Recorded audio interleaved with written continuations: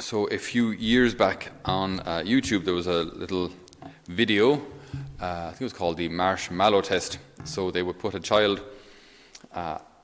sitting in front of a table and a camera at the other side of the table, and they would put a marshmallow on a plate, and they would tell the child, so we're going to leave this marshmallow on the plate, we're going to come back in 5 minutes.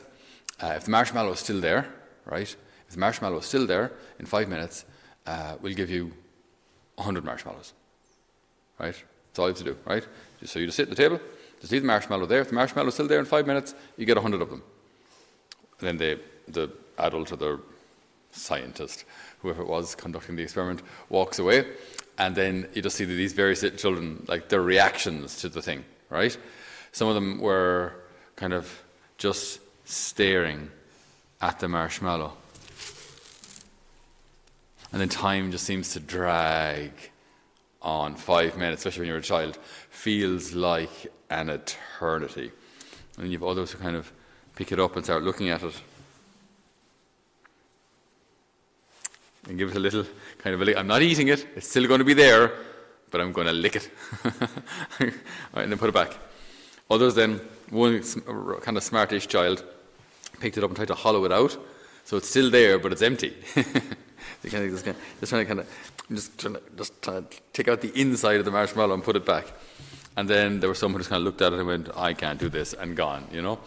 But when I think of that video, or after seeing that video, it did kind of remind me somewhat of our lives as Christians, when we are asked to make certain sacrifices now,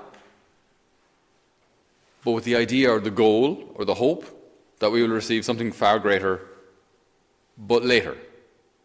For something far greater, but later. And that's, I think, our challenge or our difficulty today in saying no to something good. Now, obviously, we're not talking about sin. Sin should be avoided at all times anyway, regardless. But even saying no to something even good now, but for something far greater later.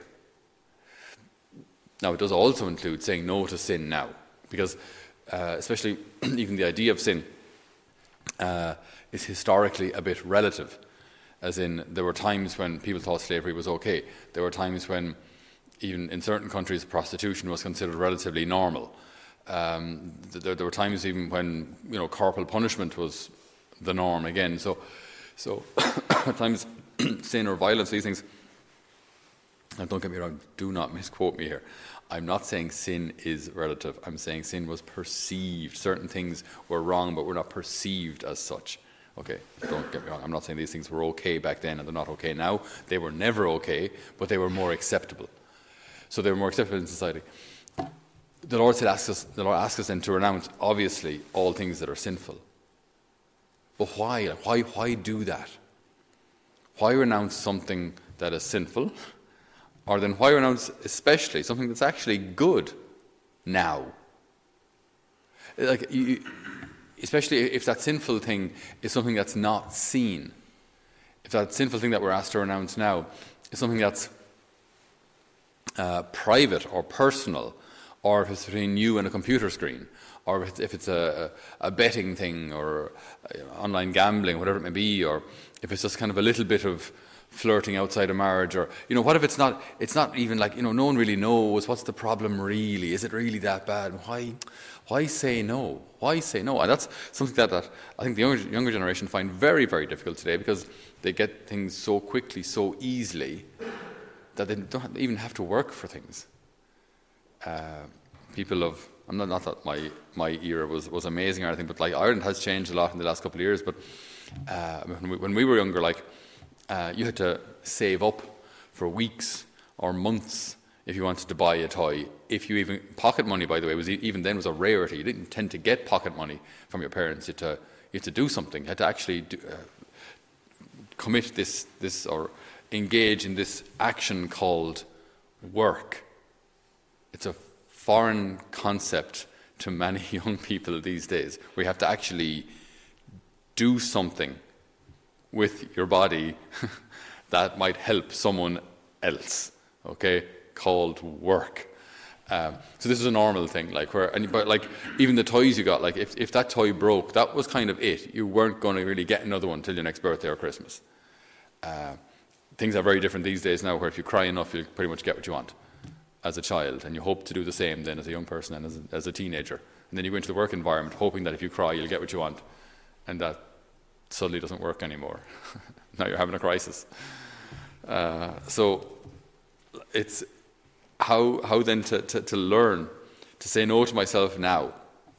Obviously say no to sin, but even saying no to things that are good, but for a greater good. For a greater good. This is a challenge, especially with, as I say, in our culture now, which is so much more affluent. Things are so much easier. It's so easier to get things. It's so much easier to be entertained now than ever before. But the Lord asks this of us. So, like we were talking yesterday about labour, leisure, and love. You know how the Lord wants us to have balance in our lives. He wants us to work. He wants us to do something for our good, and most especially for the building up of God's kingdom, for the service of others. Work teaches us to renounce ourselves, to overcome our own laziness, our own comforts, and to go serve others. But we also need to balance that with leisure. We don't just exist for hard slog. We're not communists. We also should be allowed to enjoy life. We should enjoy life. We should enjoy the beauty of creation that God has given us. Okay, but both of these oriented towards real love, that both my labour and my leisure teach me how to love, teach me how to be grateful, teach me how to be joyful. With that then, always tempering those things, at times, yes, we'll have to say no to certain pleasures or joys or things that might be make me joyful, renouncing those in favour of a greater good. That might be in favour of the greater good of another person, but ultimately all of these things are in favour of the greatest good, me learning self-control in order to help me get to heaven. So the Lord does ask of us that we renounce our will. This isn't possible without faith. There is no way I will renounce my will in favour of His. There is no way I will renounce any legitimate pleasure in order to obtain something greater. There is no way I will do any of this without faith.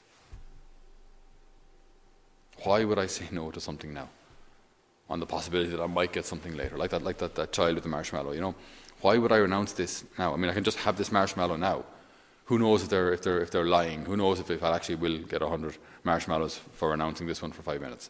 Who knows? Maybe it's just better eat it now, or lick it, or get as much as I can from it now. Why not just squeeze as much pleasure as I can from life now? Who knows if this whole heaven thing will actually come true? The Lord promises us, he who wants to be a follower of mine, let him renounce himself, take up his cross and follow me. I am going to prepare a place for you. And when I have gone and prepared you a place, I will come back for you, that where I am, you may be too. These are divine promises.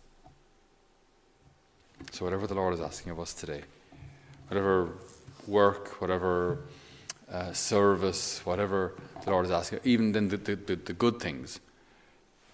Ice cream suddenly appears in the kitchen, and I can have one, or I could have 17 slices of ice cream. No one will know if I renounce the second slice. Nobody will know. I mean, I get my dessert. I wouldn't necessarily have to go for seconds. I can just make a little sacrifice and say, Lord, just in a hidden way, to say, Lord, I offer this for you, for whatever greater good you have in store for me. We had someone in the community a couple of years back who, whenever they were making a sacrifice, they would say, Lord, I unite this silently to the cross. The only thing was she said it out loud every time. So she'd be sitting down and she'd say, I'm not going to put sugar in my tea, Lord, I'm going to unite this silently to the cross now. And like the whole dining room would hear. That's not the best way of doing it. But within yourself and not saying it, Lord, I renounce this, and I unite it silently to the cross. Lord, may you form of my heart the heart of someone who trusts in you, the heart of someone who has faith in you, the heart of someone who believes that you will provide for our every need. Amen.